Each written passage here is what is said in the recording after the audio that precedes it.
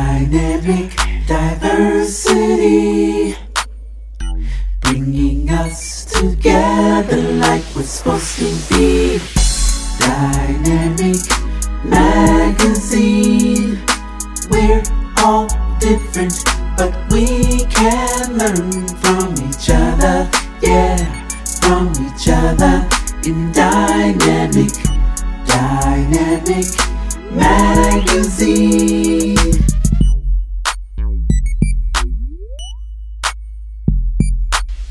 Hello, this is Dynamic Diversity Unfiltered. Dynamic Leaders for a Changing World magazine's premier podcast.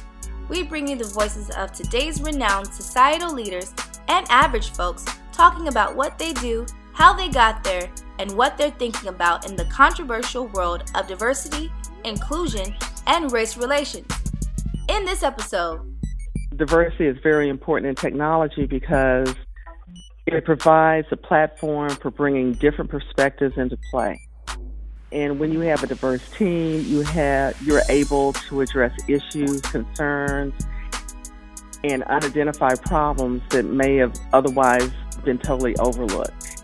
we talk with Authelene Lawrence, who has opened doors and broken grounds, new ground as a leader in the STEM technology world, as an environmental scientist, certified diversity and inclusion professional, and vice president with the Department of Energy.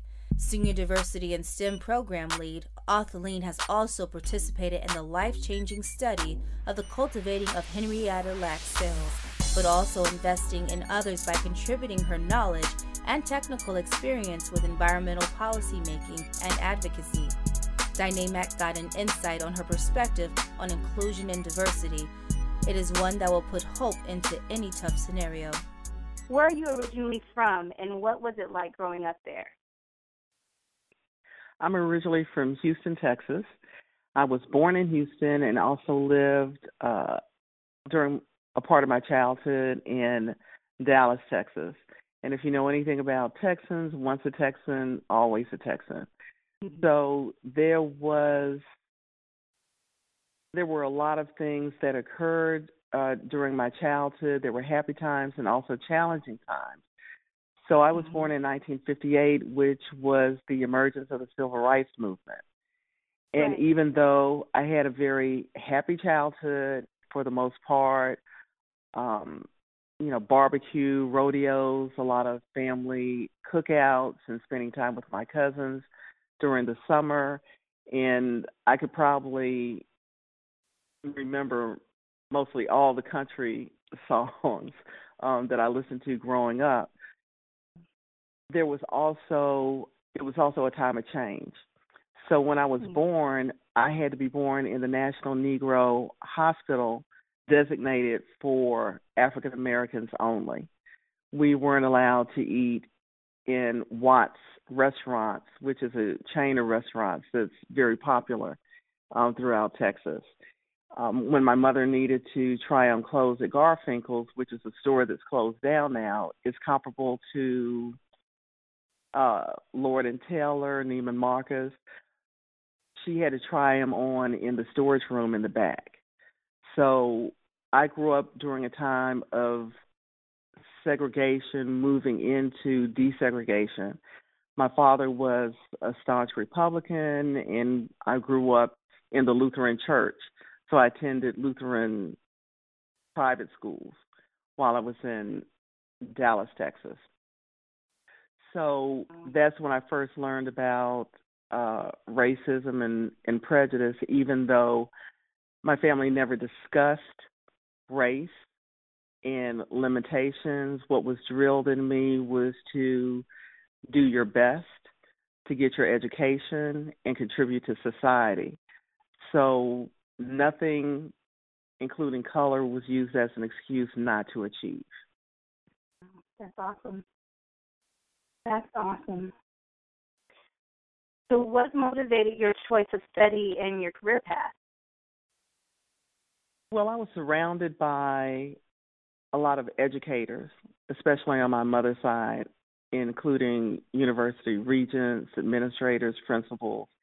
And so education was a really prominent concept that was drilled into us. It was part of our culture. There wasn't much discussion because everyone lived it by example.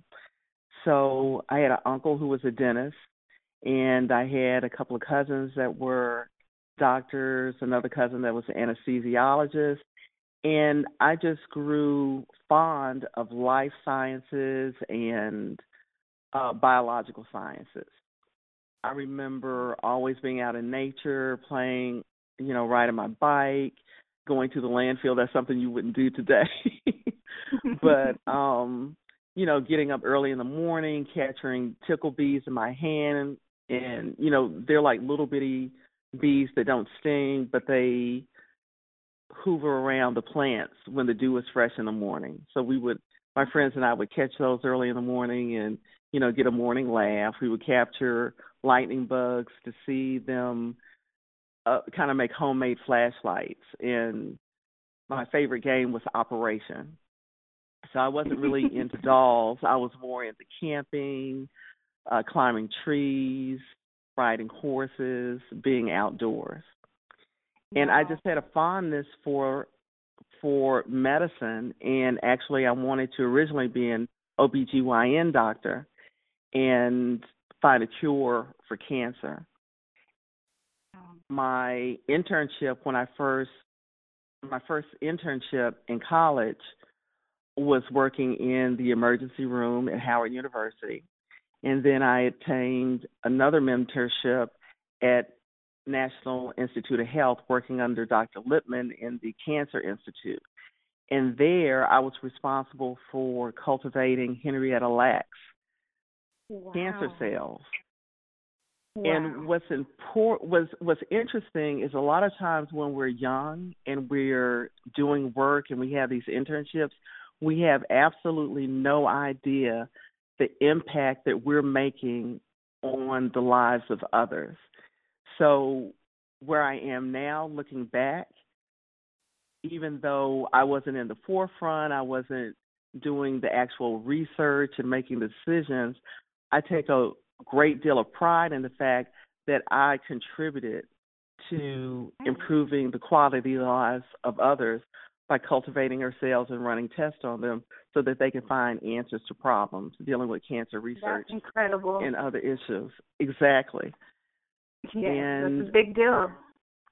Right. And I also was able to shadow an OBGYN doctor at Howard University. I learned a lot about medicine, and just being there in the forefront and seeing things up close had a dramatic impact on me and actually how I would make health decisions for myself and my children as well.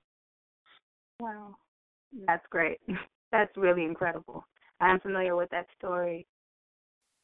So tell us a bit about your current position at the Department of Energy and what your job entails.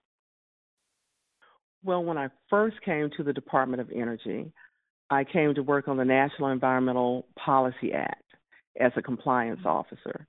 That meaning that we had to thoroughly evaluate the projects and the initiatives that we were undertaking to ensure that there were no significant environmental impacts to the communities that were in close proximity of the projects that we were putting in place, and that there was no significant negative impact to the environment around those projects.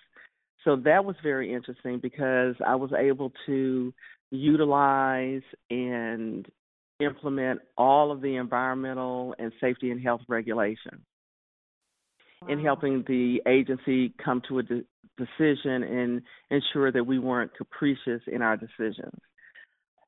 Then huge. It is huge, and you get an insight to a lot of the technologies that the department is undergoing and seeing it from a lot of different perspectives and collaborating with stakeholders in industry and academia. In my current position, I'm still an environmental scientist at the Department of Energy, but I'm also the Energy Efficiency and Renewable Energy Senior diversity and STEM program lead, which Wow. has become a very good niche for me because I've always thoroughly enjoyed and received a lot of energy from working with young people. And it's a great way that brings into play all of my technical experience in helping to develop the workforce. Yeah. So with my background, I'm able to look at things from a scientific and technical perspective, as well as from a human resource employee engagement perspective. So they all complement each other. Exactly. They do. They do. So why do you think diversity is important in technology? Well, I believe that diversity is very important in technology because it provides a platform for bringing different perspectives into play. And when you have a diverse team, you're able to address issues, concerns, and unidentified problems that may have otherwise been totally overlooked. And one example comes to mind is a young boy named, well, I'll spell it. It's Ruit, and he's from Asia. And he grew up in a very small village where there's no running water, no electricity. The school was miles and miles away from where he lived. And he was motivated to go into the medical field after his sister died of tuberculosis. So he made it his mission to go and become a doctor so that he could bring technology back to his village so that people were no longer destroyed by preventable and curable diseases. So what he did is he addressed the cost-prohibitive cataract surgery in his village by simplifying the process and making the process manual. So what happened is this procedure that typically costs $200 per procedure ended up being only $25 per procedure. Wow. And that simple process modification allowed people to live their lives with better quality and not become blind because of lack of access, or funds. Right. That's life-changing.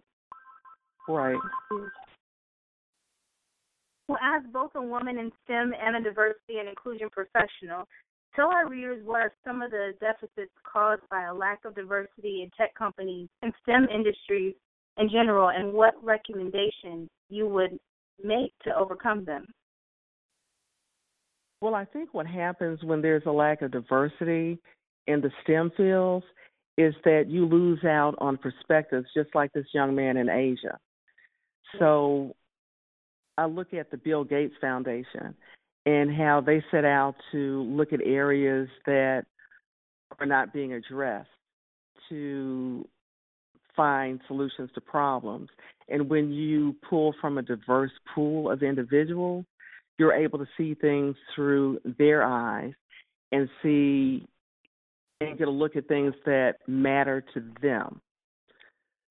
So one example is with the National Environmental Policy Act, there are environmental evaluations that occur. And there was one project in particular where it was impacting a tribal nation, their habitat, where they lived and carried out their lives.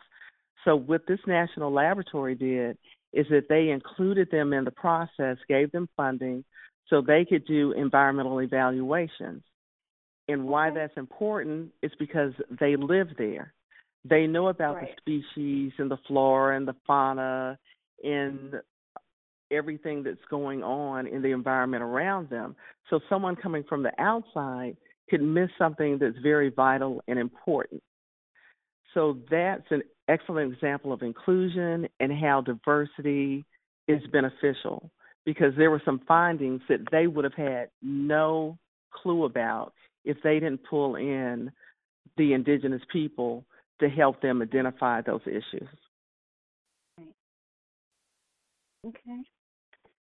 So with President Trump's travel ban has gone into partial effect, What are your thoughts on this, and how do you think it will affect the recruiting of international talent in STEM? Well, I'm not an expert on that issue, but I know that there is still opportunity within America. We're a melting pot, and there's a lot of untapped talent right here in the United States. So we look at students in the inner cities in Baltimore, in Oakland, California, in Chicago. And so there are a lot of opportunities right here at home that we need to pour our attention into and bring those students up. And a lot of people like to focus on the students who have the 4.5 GPA and, have all these accolades and honors. But what's more interesting to me is a student who doesn't even realize that they're interested in science. The student that hasn't discovered that they're brilliant and that they have a desire and passion. So exposure is extremely important. And a lot of times it doesn't take a great deal of money. It takes time in making that connection. So when a young person sees someone who's, say, like me, an environmental scientist, and they've never met an African-American environmental scientist, it just opens their eyes to the possibilities. Absolutely. Absolutely.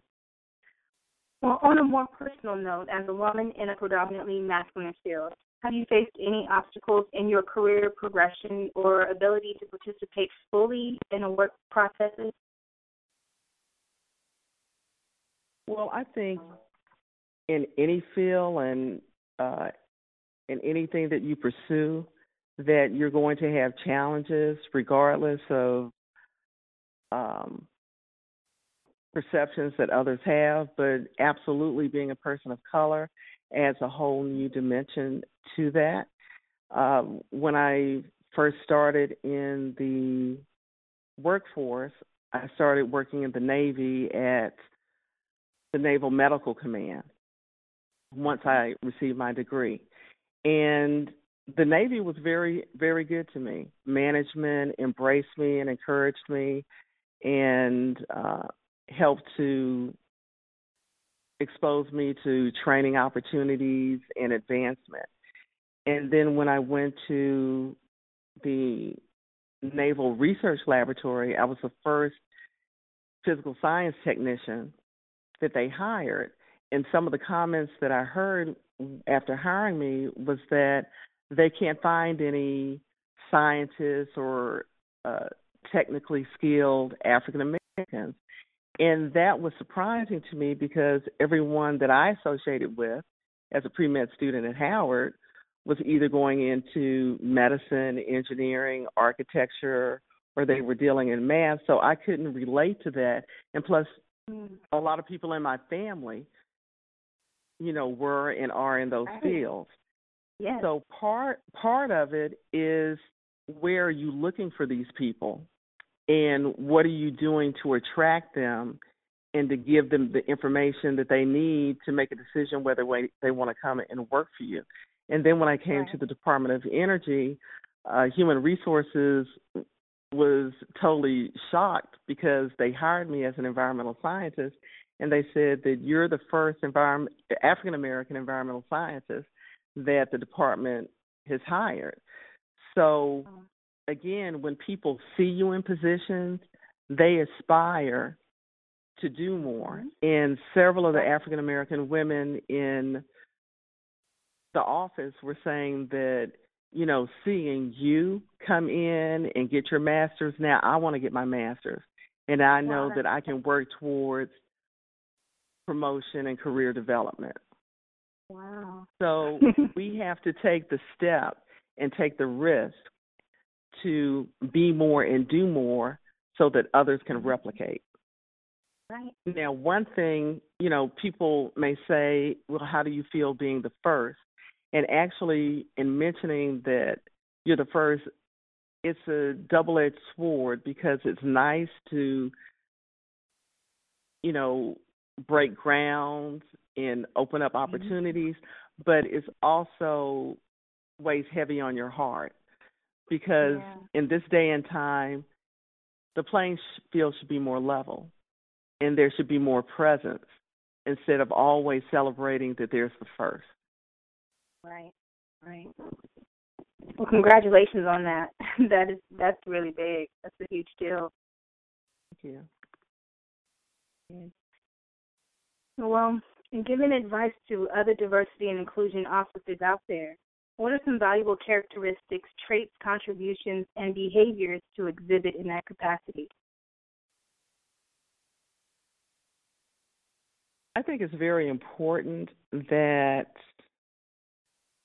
you need to be able to listen, to appreciate the value and skills that others have, and setting a platform for them to express that and feel included and that their opinions are welcome and appreciated.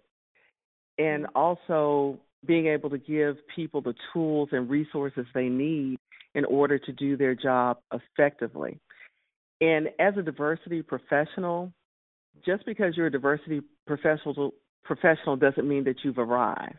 We all have things that we have to deal with and work on. And with that, in helping bring other people along, you also have to work on yourself. Absolutely. Absolutely.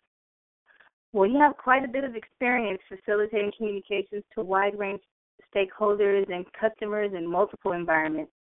So tell our readers what are some concerns you might have about working with diverse populations and communities. Well, I think one of the main things that comes to mind is that I'll just use websites for minority-serving institutions, and then you compare them to the majority schools. There's a lot of great, tremendous, phenomenal work that our minority-serving institutions are carrying out. But sometimes when you go to the website, you don't find those jewels because the way the information is hidden or it's not prominently displayed on the website. So, for example, you have federal agencies and other entities that may be looking to work with a Hispanic school or an HBCU, historically black university, in marine biology. But if you don't have that information prominently displayed in your website when people are going through search engines, you can be missing out on opportunities. Absolutely. And then also something else that minority-serving institutions should invest in is having a skilled and accomplished grant writer so that you're able to write the proposals to be effectively competitive. A lot of people feel as though it's just about the money, and it really isn't that. There are a lot of other opportunities for you to engage and to be seated at the table to make a difference, be involved in competitions, be a part of peer review, have your students participate in internships, because believe it or not, when your student is an intern at an agency and they're doing a phenomenal job, they're representing that school's brand, their marketing, their abilities to cultivate leaders. And when they look at that student, they'll be looking at that school. Oh, yeah. And may want to do additional work with that school. And a lot of times we have students that come and they're ambassadors for their university, and they use their networking capabilities to connect program offices to research and development that's occurring in their school and getting people together. So internships isn't only about collecting a check and putting something on your resume. It's about expanding your horizons, connecting people, marketing your school, and helping your school to move forward as well as yourself.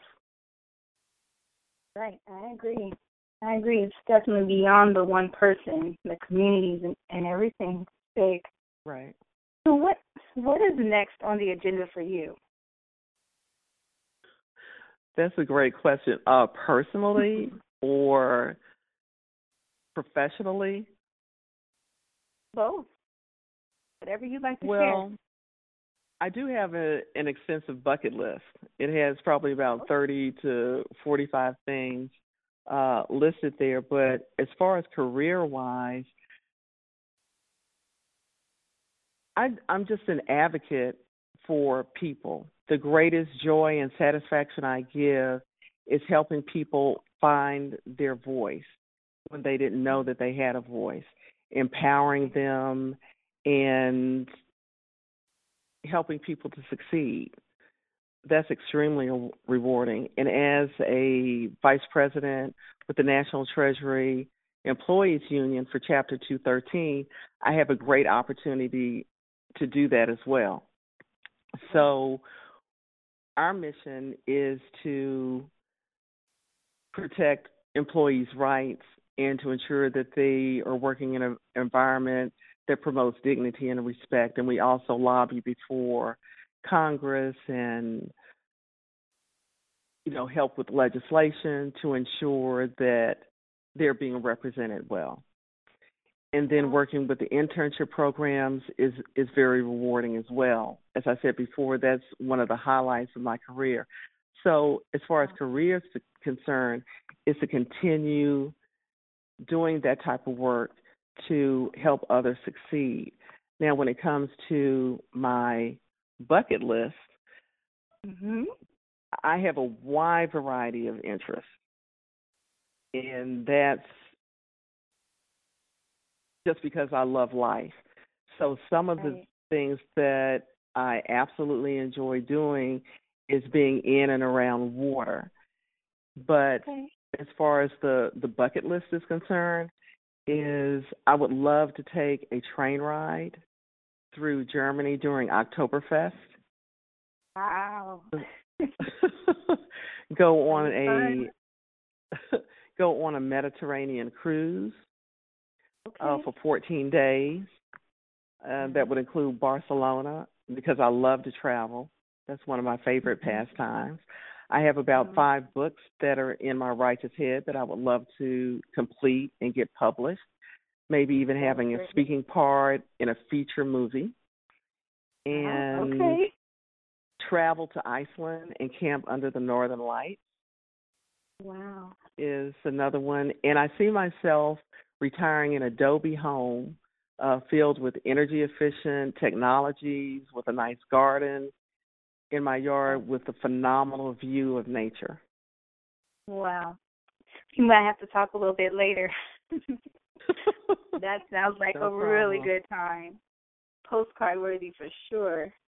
Right. Okay, so what advice would you give to those from minority populations looking to make a career in STEM?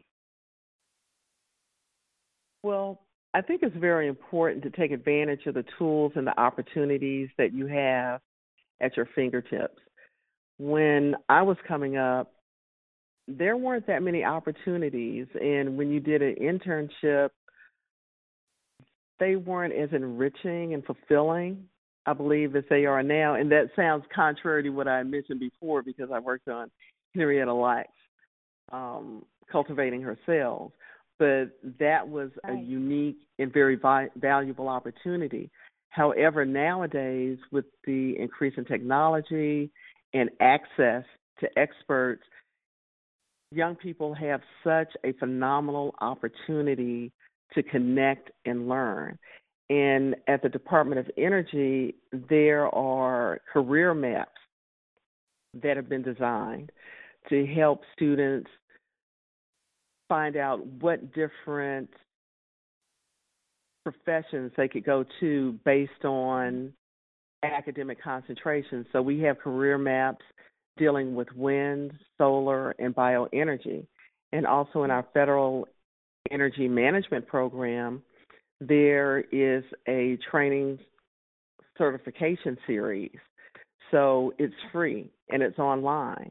So there are a lot of training tools online that students have access to, and also connecting with people who are in the field, experts who will share information with you. And a lot of people love to share information, and sometimes it's hard to get people to listen, but it's very important to connect with people who are in the field so you can learn about their journey, the mistakes that they made, how they overcame them. Something else that young people generally do not do is attend professional conferences.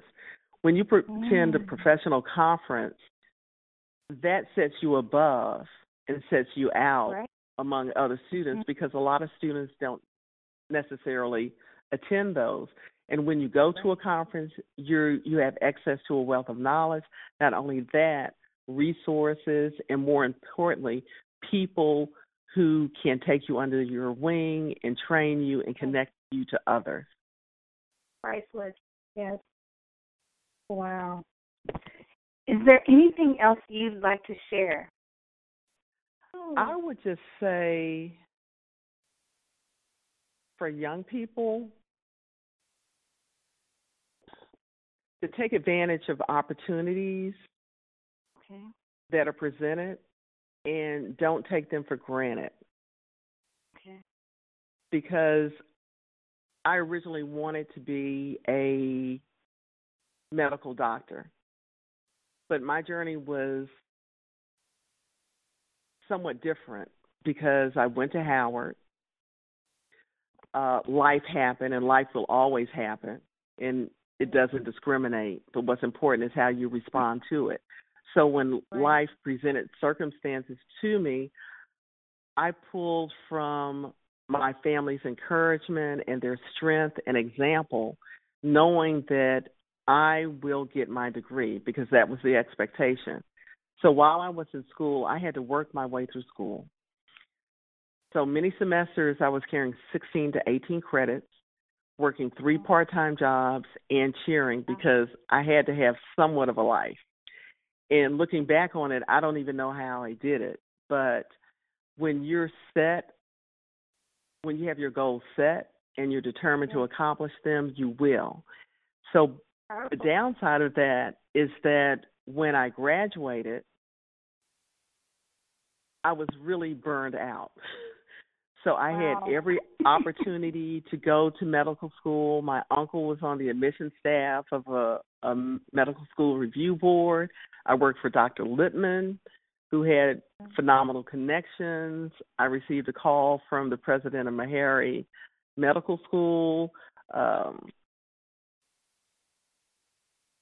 school in Tulane Medical School contacted me to come and be a part of their student body.